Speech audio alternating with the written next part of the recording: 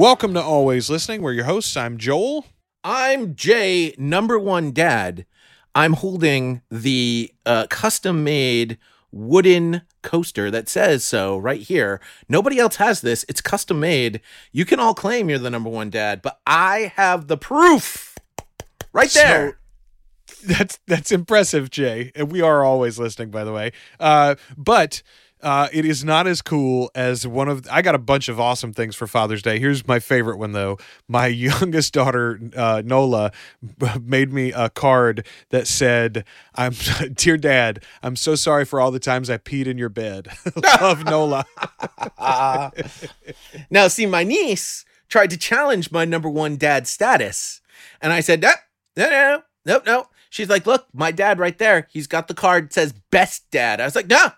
He is the best dad. He's not the number one dad. That's me. And then my sister-in-law said, look at my father's mug. It says number one dad. He's had that for years. He's had that before you were even born. Or probably you were like 2 years old. And I was like, that's a mug that was mass produced, sent everywhere, not custom made with love. No. Also, it's outdated, right? I mean, he might have been the number one dad at the time, but like times they are a-changing. I have taken over. So right here, Jay Soderbergh, number one dad. All you other dads, you can come for it. You ain't getting it. To be the man, you gotta beat the man. Woo! Woo! Jay, we've got a really interesting news story that I was surprised by when you first brought it up to me earlier, and then as we began to sort of talk about it a little bit, it got even more interesting. The headline, and you can find the full article in the show notes, but the headline is from Rain News. Libsyn shareholder complains of executive compensation and calls for a new board. You were talking about this when we first got connected this morning, and you were on, and the Libsyn situation and the shareholders, and I'm like, what are you talking about? I totally overlooked it. It has not been widely reported. This article came out on the 13th, so not quite a week ago now. We learned from Pod News that Libsyn, one of the largest and most established podcasting hosting companies, is undergoing tumult. One of its beneficial owners, the 6% shareholder group KMAC. So this is a mutual fund, basically. They own 6% of Libsyn. They are calling for a special stockholder meeting to revise or replace the board of directors. The dissatisfaction appears to center around executive compensation. And you and I went back and forth a little bit about the reasons, but here is their argument. They say that the CEO, Christopher Spencer, and the CFO, John Busshouse, have been paid too much, basically. Not their salaries and bonuses are not commensurate with the amount of revenue and particularly the profit that Libsyn is taking in. They said that the CEO made $400,000 in salary, $800,000 in bonus this year, and Busshouse made $350,000 in salary and $700,000 in bonus. And the KMAC filing states that total adds up to 59% of Libsyn's income. Now, what is not clear based on their filing is are they referencing profit or revenue? Seems to indicate profit. Income is a strange word there. I wish they had said profit or revenue, but I believe they mean the top line profit. What after the expenses, what is Libsyn making? And they're saying that almost 60% of it is going to these two executives. That's a big chunk, Jay. That's what it sounds like. Now, this was a story that you mentioned was in our show notes for quite some time for us to sort of get to at some point. This is actually reported, I think even maybe months ago in Pod News, that this was happening. And then it was re-reported here just last week. I didn't bring it up because I've had some experience in this regard when I was at ESPN and Roy Disney was on the board of directors, and he also tried to stage a coup. Roy Disney tried twice, once with Eisner and then another time with Bob Iger to sort of redo the board of directors and change the direction of the Disney company. Both times failed. Because essentially the brother of the founder of the company could not garner enough shareholders to be on his side. That's what it all comes down to. And when I hear that a 6% shareholder, who's not even a person, it's a group of people, is looking to try and do the same thing with Libsyn, these things most likely usually fail, which is why they're actually usually never reported on in the first place, because it's something that I'm sure if you were to talk to Rob Walsh, he'd probably say, well, it's nothing. They're going to fail. It's not going to be any big deal. But essentially, it's something to remember that Libsyn is a publicly traded company. All of their information is available publicly through the SEC. You can go online and find exactly what their revenue is. And we reported on Q1 revenue on this particular podcast when revenue earnings were being announced. So this isn't something that is a big secret. It can't be held a big secret because it's a publicly traded company. I brought this up because we recently had another acquisition occur in the podcasting space. Triton Digital has acquired Omny. Omny is an Australian company. Why is that a big deal? Well, Triton Digital is a very trusted ad service group to big broadcasters in the United States. Omny is the one hosting company that a lot of big broadcasters are trusting because Jacobs Media, who is the biggest and most trusted consultants in the broadcasting industry, have been pushing all of their clients to go and use the Omny product.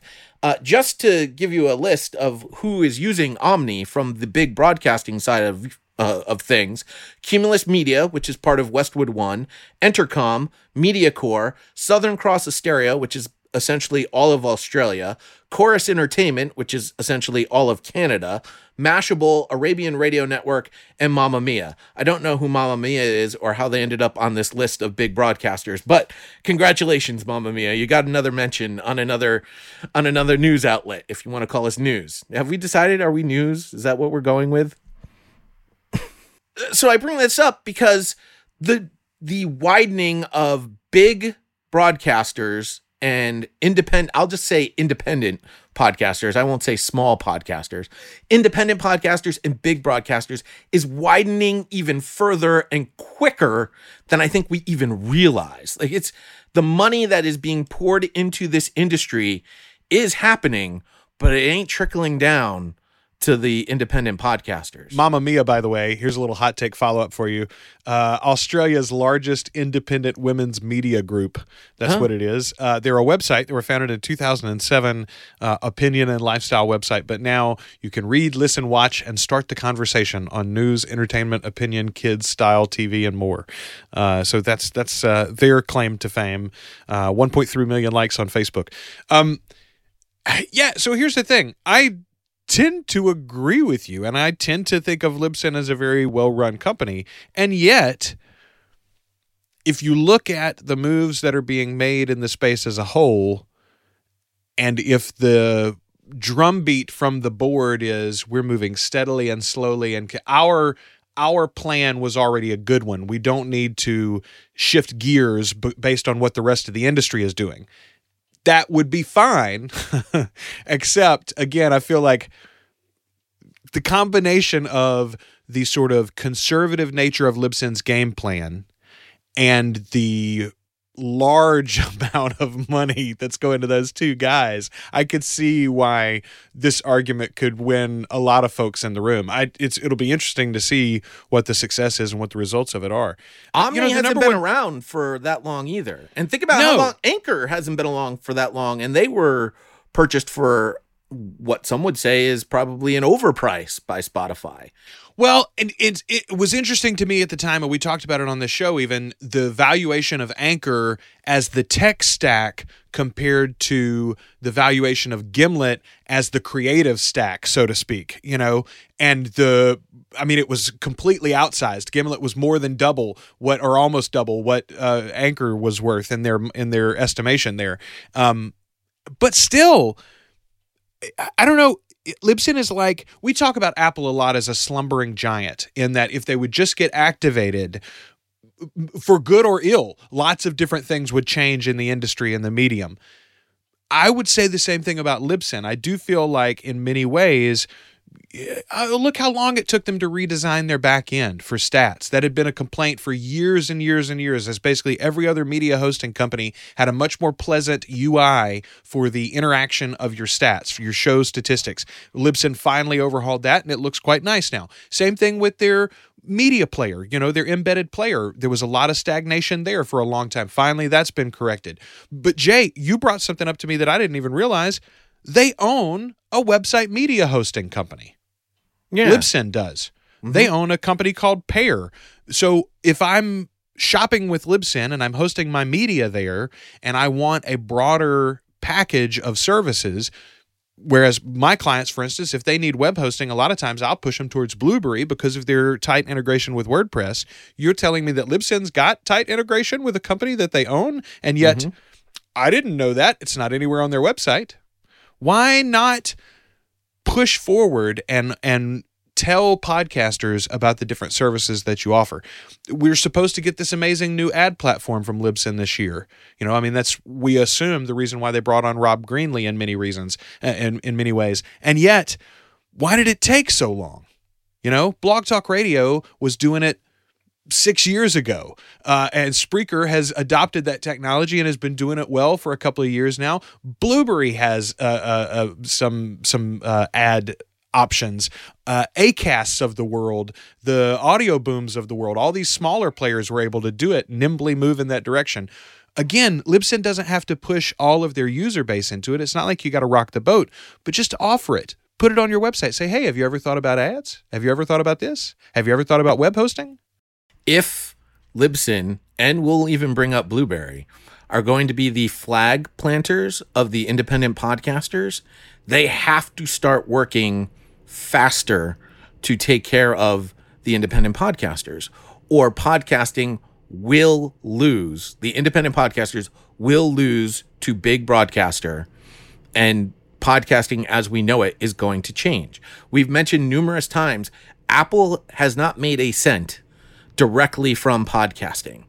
Google has yet to make a cent directly from podcasting. Spotify has kind of yet to make a cent directly from podcasting, but they've got plans, and they've already started to unleash some of those plans. It was just recently announced that they are allowing big sponsors to start targeting podcast listeners, except that's only going to be for the big corporate sponsors, not going to be for the little guy. You're not going to be able to jump into the Spotify marketplace and purchase ads for your podcast. No. That's not going to happen.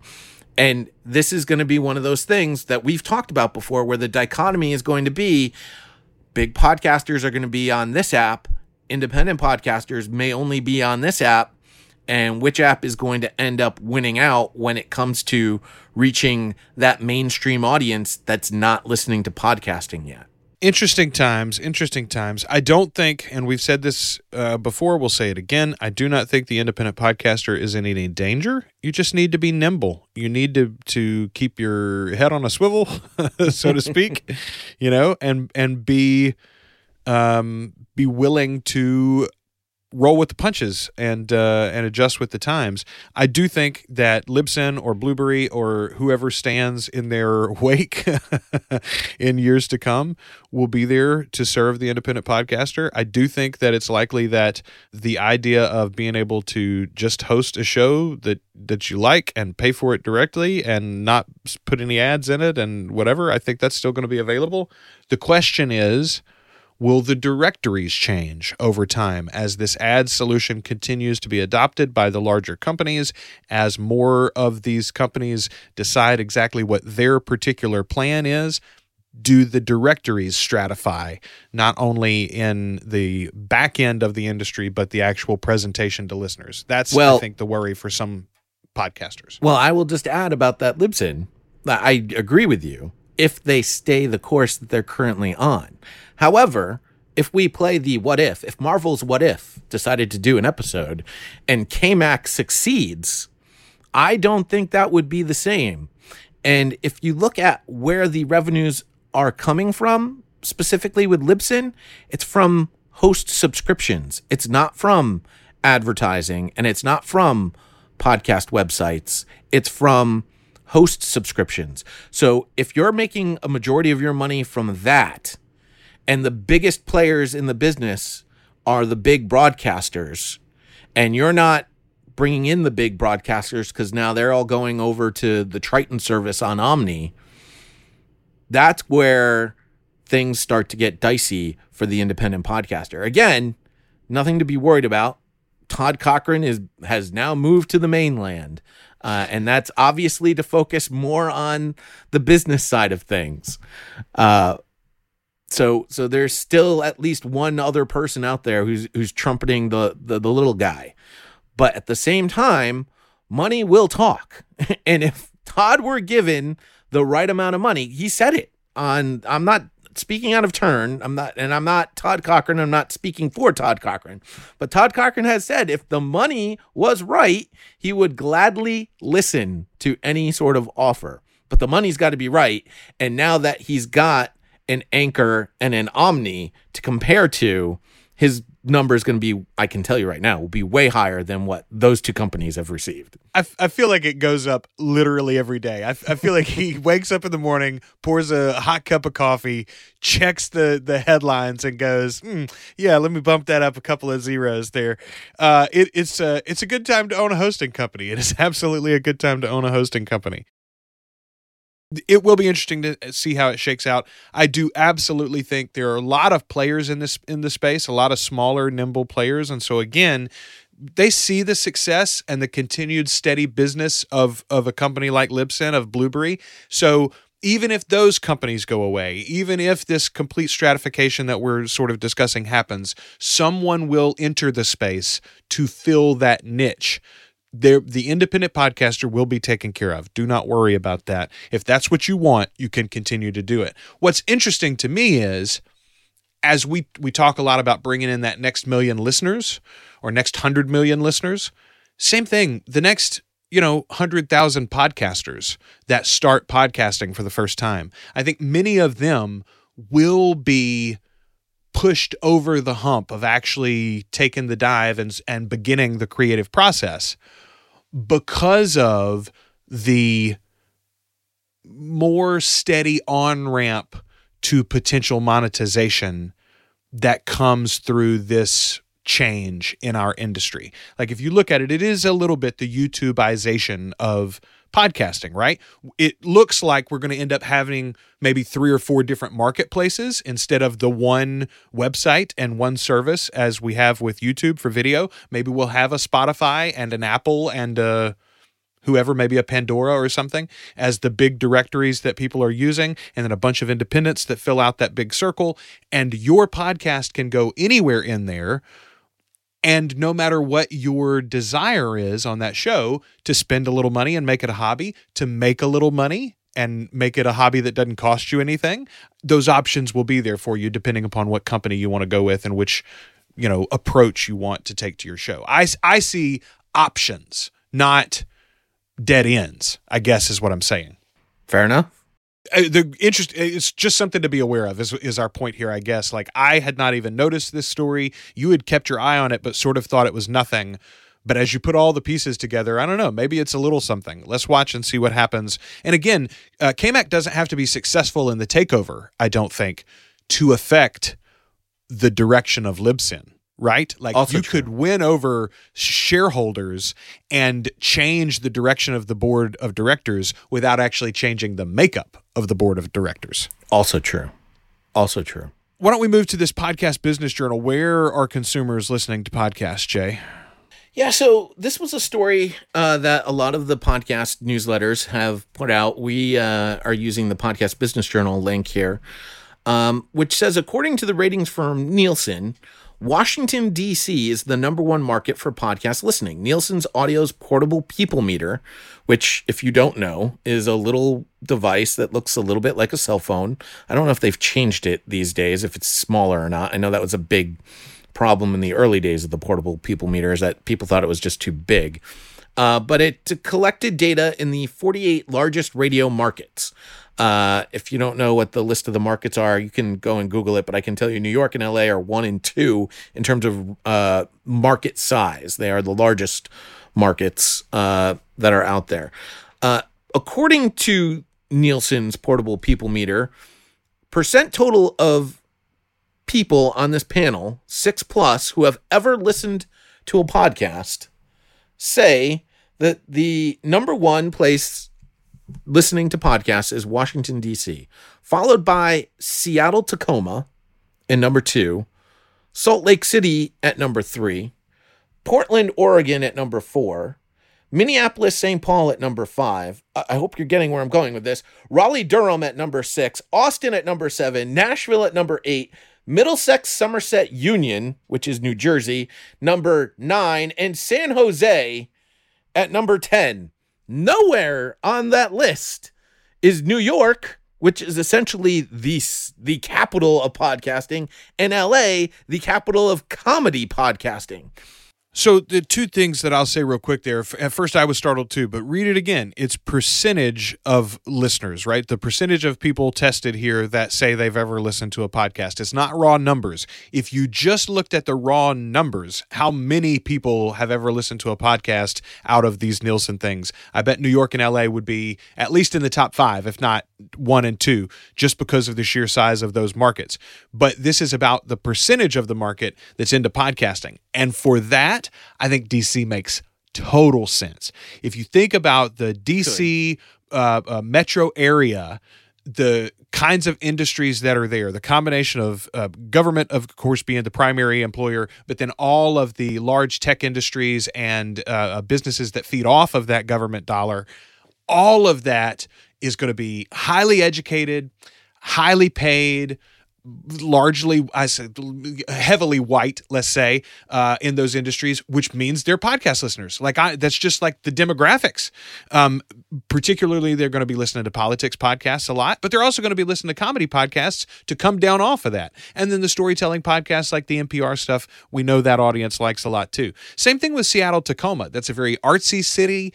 It's like heavily into the storytelling, I think. They've got a very public radio, scene there. I think that's totally makes sense. Salt Lake, the one that's on here that's surprising to me, honestly, is Nashville. I think of Nashville as such a music town, both for country, obviously, but also it's a great rock and roll town too. I just feel like more people would be listening to the radio and to streaming music or something there. I can't imagine that they're up to 42%, almost 42% of the people in the city have listened to podcasts. But again, it's a very urban, young, hip. It's a fast-growing upwardly city. Mobile. Yeah. So again, if that's the thing that all of these cities have in common is they're very upwardly mobile. They're younger, demographically speaking. They're generally high-paying tech jobs and other businesses like that. So I think the list makes sense when you think about it like that. I will say, as a guy who comes from radio, I think the portable people meter is nonsense. I think it's only slightly better than the journal that we used to fill out, like the little diary, because everybody watched hours and hours of PBS and nobody ever watched Maury Povich when you did the Nielsen TV ratings, So I think people misreport, and I don't know how much they carry these little boxes around. As you said, they used to be very large and unwieldy. But I don't know. I think people also were excited to be part of the rating system, and they're excited to be a Nielsen family or whatever. So maybe they do take it very seriously. I know the one time that I got to do TV, I was jacked up to get my little book and to keep my diary of everything that I watched. And I was diligent about doing so honestly. Although I also made a point to watch all the shows that I really liked that week live, whereas I don't always do that. But I was like, I got to write them down. I got to do it. Anyway, so take this all with a grain of salt. I always wanted to do it. And then the one time that I was asked to be a Nielsen family, I worked at ESPN, and I was thus disqualified from working. Washington, D.C., by the way, the number 7 media town, according to Nielsen. Seattle is number 14. And I'm trying to look for some of these other ones that Nashville, 29. And I really want that New Jersey one. Where are they? They have to be way, way down here. They're not even in the top 100. At least I didn't see them in a quick glimpse. Oh, well. Anyway, I'm glad you were here to give us the geography on that one, by the way, because I had no clue where Middlesex, Somerset, Union was. Never heard of that one. New Jersey. All right, then. Interesting to me. And I do think that it is a Well, it just confirms what we already thought we know about the demographics of podcasting, I think, in general, Jay. That's what I took away from that. Yeah, if it's percentage, I sort of see it now. But even at a percentage, I still think that there's a higher percentage listening in New York and LA that they didn't make the top 10. That's just odd to me.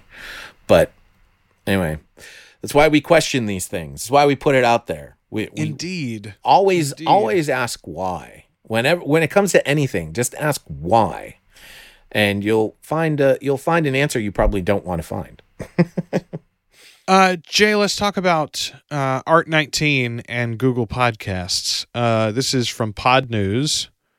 Why would anyone not want to be on Google Podcasts, Jay? Yeah, I don't understand this at all. So Art19 apparently has made a number of updates to their service, including one that allows publishers to block their podcast from appearing in Google Podcasts.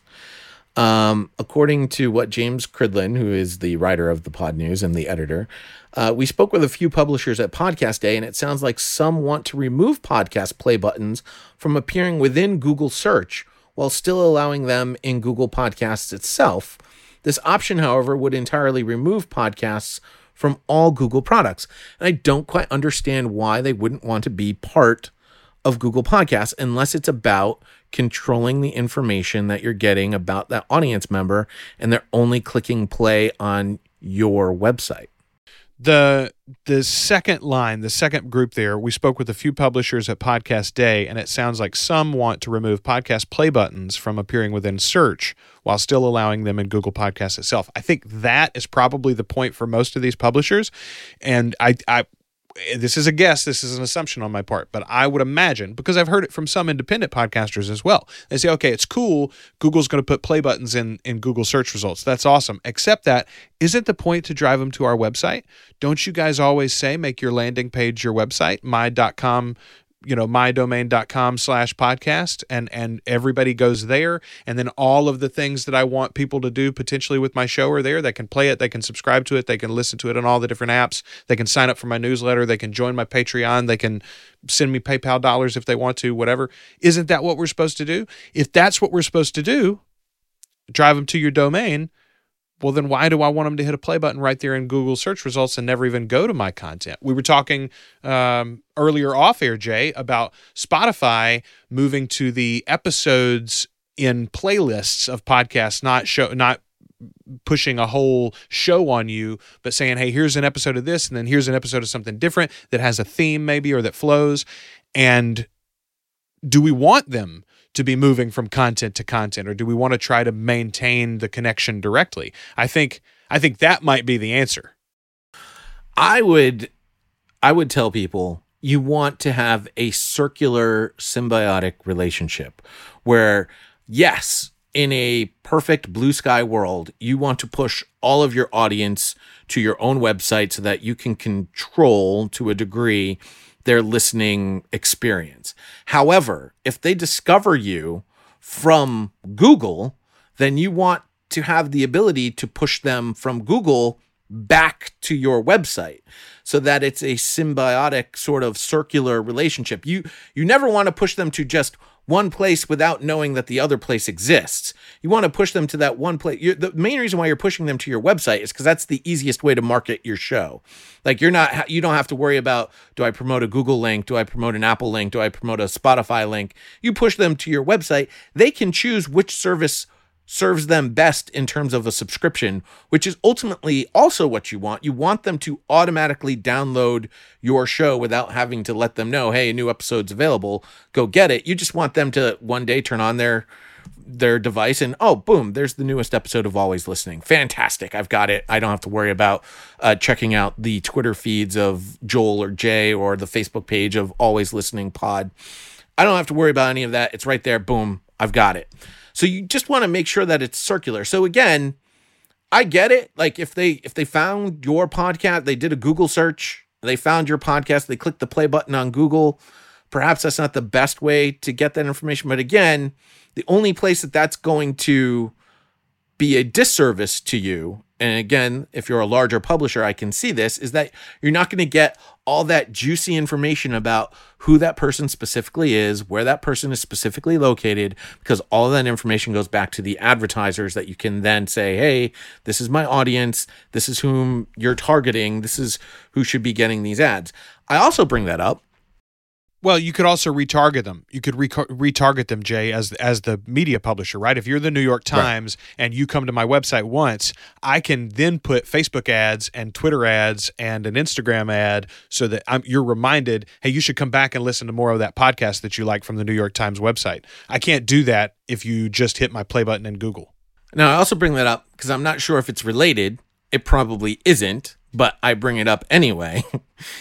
Because I recently learned that while Blueberry is IAB certified, not every service that they report stats from are IAB certified, such as Spotify.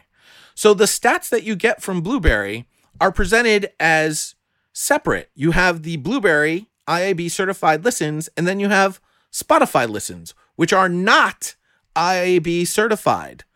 Very important distinction there. So the listens that you're getting from Spotify do not follow the constructs set out, the standards set out by the IAB.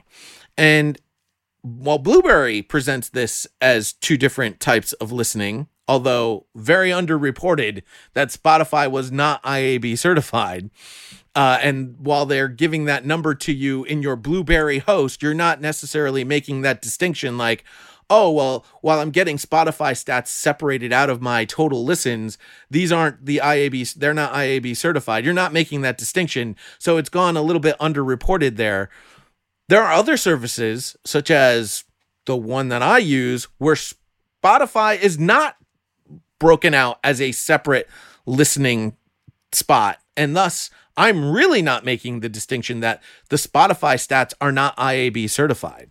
I mean, that makes you wonder because, and we've talked about this on the show as well, Spreaker, the platform that we're both talking about, you and I both host with Spreaker, they monetize their plays through Spotify as well now too. They pass through the advertisement, the dynamic ad insertion. How are they doing that if there's no certification? Makes you wonder how those agreements work. I don't know, man. Like that one's it's interesting. We need standardization. We need one thing for all the companies. And everybody's got to get on board. And if they're not going to get on board, because as Todd has said in talking with ad buyers, oh, well, they're close enough. Well, it turned out Podtrac's numbers weren't close enough. So why are we to believe that Spotify's numbers are going to be close enough, or that anyone else's numbers are going to be close enough? Now, I will give Spotify one minor pass, very minor, not to be overblown. Spotify is a streaming company versus a download. And I'm not 100% sure if the IAB standards are set to streaming services as well as download services. So that would be the only possible distinction. I do understand that there is a difference, but realistically, when we are talking about the fact that almost every device uses progressive downloads and streaming itself is just progressively downloading, I cannot believe that the tech is so different there that we couldn't apply standards that fit across both. I do agree. not buy that. I agree. I do not think that can be true. I mean, that might be the argument that we get eventually is, oh, the reason we don't have to do that is because streaming is different and we don't have the tech to count it properly yet. I say that's hooey if that's what we get eventually. So, Jay, let's go ahead and wrap it up for today, and let's talk about our currently listening podcasts. I'm going to start because I've been really excited about this show for a long time, and this week I finally got to sit down and watch the 3 episodes that are available right now. I am a huge fan of Swamp Thing. We've talked about comic book movies a lot on this show. You guys know I'm a comic book geek from when I was a kid, but Swamp Thing is one of my favorites, man. I enjoyed the comics when I was a kid. I watched both the movies that came out in the 80s, the schlocky, terrible movies. Both of them were really bad, but wonderful in their own way. And then especially there was a 90s TV series that was like sort of a sequel to the second movie. And for me anyway, it ran on USA. I think it was just in syndication. I don't think it was made by a network, but I watched it on the USA Network, and it was just like central to that period of my youth. I don't know, from like 6 to 10, I was just a huge Swamp Thing fan. I really was. So when the DC Universe, their streaming network, announced that there was going to be a Swamp Thing series in their first batch of original series, there's like Doom Patrol, and they did Teen Titans, and I think they just call it Titans because they're not teens anymore. They're all a little grown up in that series. They say the F word and things. So there's Titans, there's Doom Patrol, and now there's Swamp Thing. Just premiered at the end of May. The sad news is that the series got canceled before it ever started, really. It was supposed to be 13 episodes. They only made 10 because it was very expensive, and there was a disagreement in the tax breaks, apparently, or some of the things that they were supposed to get, the tax incentives. Like, it ended up costing the network like $40 or $50 million more than they thought they were going to spend on it because they misunderstood the tax breaks. So it got canceled. Very likely that this 10-episode series is all we're ever going to get, but I am soaking it up. The first 3 episodes are out right now on the streaming service. They're great, and I've been listening to a companion show called Swamp Thing Radio. 2 ladies host it, Carolyn and what is her name? Wendy, I want to say. Yeah, I think it's Carolyn and Wendy, and they are part of a larger network that is all about the entire DC streaming service. It's DC TV Radio, I think, is what it's called. There's several podcasts, but these 2 ladies host one about Swamp Thing. They both, like me, are lifelong Swamp Thing fans. They've done episodes about the movies. They've done episodes about the old TV series. They've done episodes about the Alan Moore run of the comic books, and now they're doing individual episodes about the TV show as well as it comes out. So check it out, Swamp Thing Radio, and the link is in the show notes. Well, I'll tell you something that I've been listening to here, Joel, this last week. Crime Stories with Nancy Grace. Oh, my. Yeah. I decided to jump into this true crime stuff and give some true crime stuff a listen. And Crime Stories with Nancy Grace. Now, what's interesting about her show is it sounds very much like it was produced for television. But it's not. It's the podcast. And so I highly recommend it. She goes through a whole litany of different crimes. It's not just, murders, but there's kidnappings, there's bank robberies, there's all sorts of different crime stories, all presented by Nancy Grace. It's a very good listen. It's quick, it's easy. Her longest episodes, I think, are, maybe 40 minutes. And she even does a Crime Alert series, which is only a minute long. I believe that is syndicated on radio. That if you just want a quick little, crime story, in your life, just a little morsel, just a little taste. There's a 1-minute version of what she's doing as well. So Crime Stories with Nancy Grace, highly recommended. Interesting. Jay, she had kidnapped that girl. Oh my goodness. That's all I can think about is Nancy is being so perplexed by what has happened. She does have a very thick Southern accent. I kind of like it, though. I was, anytime, as a Southerner myself, as a good old country boy myself, anytime that someone ascends to a high level of national fame while maintaining a very thick Southern accent, I am Matthew McConaughey, for instance, big fan of Matthews. All right. All right, Jay, let's wrap up this show, whether we have Southern heritage or not, with Grace, Nancy Grace. Well done. Tell them where you can find you on Twitter. I am at The Real Podvader on Twitter, Facebook.com/Podvader page. For Facebook, you can email me, nextfanup@gmail.com. Really would love to get some feedback to hear what you're missing from our show. I'll bet you today you're not going to find a lot missing. You're probably going to have more questions than we have answers for. But I will tell you one thing. Just like Nancy Grace, I will find the answers. I have a particular set of skills. Yes. I will find you. My name is Joel Sharpton. You can find me on Twitter at The Rogues Life. You can find me everywhere else at propodcastingservices.com.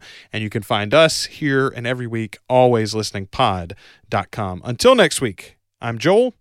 I'm Jay, not of Southern heritage, but still #1 dad. And we are always listening. Yeah, I know I ain't seen it all, but I've seen enough.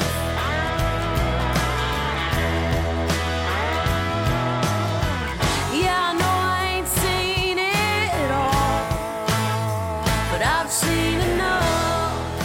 Always Listening is a proud member of the Two Guys and a Rogue network. You can find all of our past episodes, including more than 100 podcast reviews, at alwayslisteningpod.com in Apple Podcasts, Spotify, Stitcher Radio, or anywhere you listen to podcasts. For help on your podcast, visit propodcastingservices.com.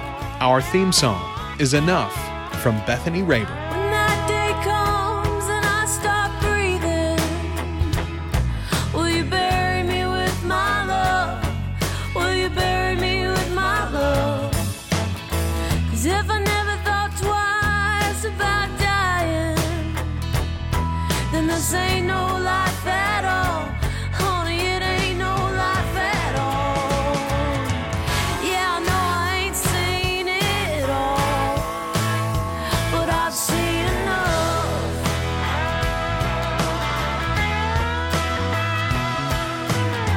Yeah, I know I ain't seen it all, but I've seen enough.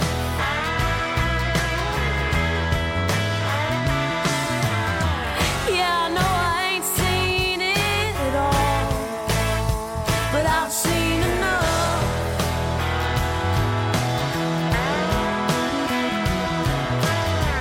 Yeah, I know I ain't seen it all, but I've had enough.